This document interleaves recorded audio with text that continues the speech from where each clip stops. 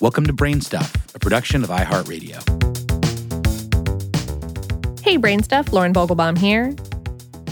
Martin Frobisher thought he'd hit the jackpot. The year 1576 found this English explorer and legal pirate. He was sanctioned by the crown to plunder enemy treasure ships, seeking the Northwest Passage, the undiscovered Arctic sea route that links the Atlantic and Pacific Oceans.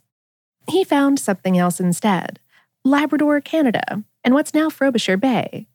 But weeks later, he sailed west and reached icy Baffin Island, where he gathered a mineral sample that seemed to be flaked with gold. But it wasn't. Well, not according to the royal assayer, who identified the shiny bits as pyrite, also known as fool's gold. Undeterred, Queen Elizabeth's merchants sent Frobisher back to Baffin, where he gathered and shipped 1,400 tons of ore. Most of it was worthless. In a few tested samples, the gold content was only 5 to 14 parts per billion. Though he longed to abandon Baffin and go exploring again, Frobisher spent years fruitlessly hunting Arctic treasure, and it was all because of that pyrite. Captain Christopher Newport could likely sympathize. As the leader of Jamestown, England's first permanent settlement in North America, he was constantly getting tricked by New World gold that turned out to be, you guessed it, pyrite. So let's say you're a prospector, or maybe just a bright-eyed field geologist. How do you avoid pyrite's trickery? Before we get into that, it might be a good idea to explain what pyrite actually is in the first place. Real gold is a chemical element, a substance that no ordinary chemical process like electrolysis or heating can break down. If you've got a classroom periodic table handy, look for gold between platinum and mercury. Gold's chemical symbol is Au, derived from that element's Latin language name, aurum. A fun way to remember this is to say to yourself, "Hey, you, give me back my gold." But pyrite is different.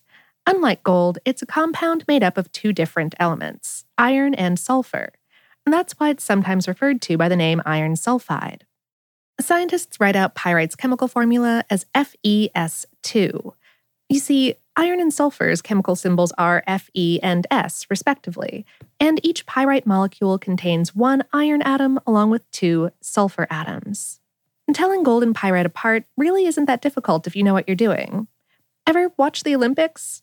Then you'll probably know those world-class athletes love to bite their gold medals in front of the cameras. Seriously, it happens a lot. And the practice comes from the old belief that one can bite gold coins to see if they're counterfeit. Well, supposedly, nibbling on any coin with a high enough gold content will leave bite marks behind. The truth is a little more complicated, but the custom does have a basis in fact.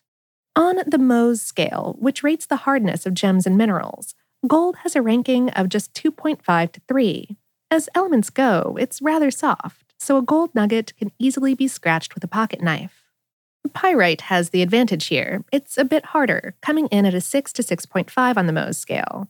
Forget knives, you'd need a high-quality metal file to scratch this stuff. Steel hammers are another tool that can give the game away. Hit some pyrite with one of these beauties and it'll send sparks flying. If you're persistent enough, the pyrite will shatter and eventually get reduced to a powder. And none of that will happen when you strike gold with a hammer. No sparks, no powder.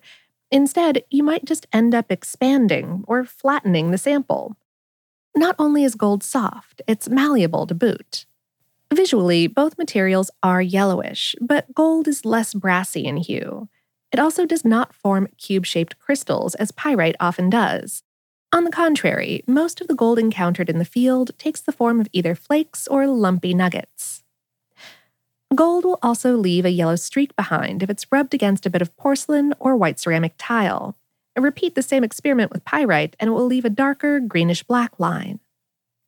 If you're still in doubt, the nose knows. Although gold is pretty much odorless, pyrite has a faint smell, and it smells like rotten eggs. Again, it's loaded with sulfur. But where things can get confusing is gold and pyrite sometimes turn up in the same deposits. Remember, Frobisher's ore did contain some genuine gold, albeit a teeny-tiny amount. If real gold keeps eluding you, don't despair. Fool's gold is not completely useless. Like we already mentioned, it can be used to produce sparks and thereby start fires. That made pyrite a valuable commodity in ancient and prehistoric societies. Indeed, the word pyrite itself came from a Greek term for firestone. And the future may bring a new appreciation for iron sulfide. In 2020, scientists at the University of Minnesota used electric voltage and an ionic solution to successfully turn pyrite into a magnetic material. This breakthrough could lead to low-cost, sulfur-based solar cells down the road, giving fool's gold a bright future in the green energy industry.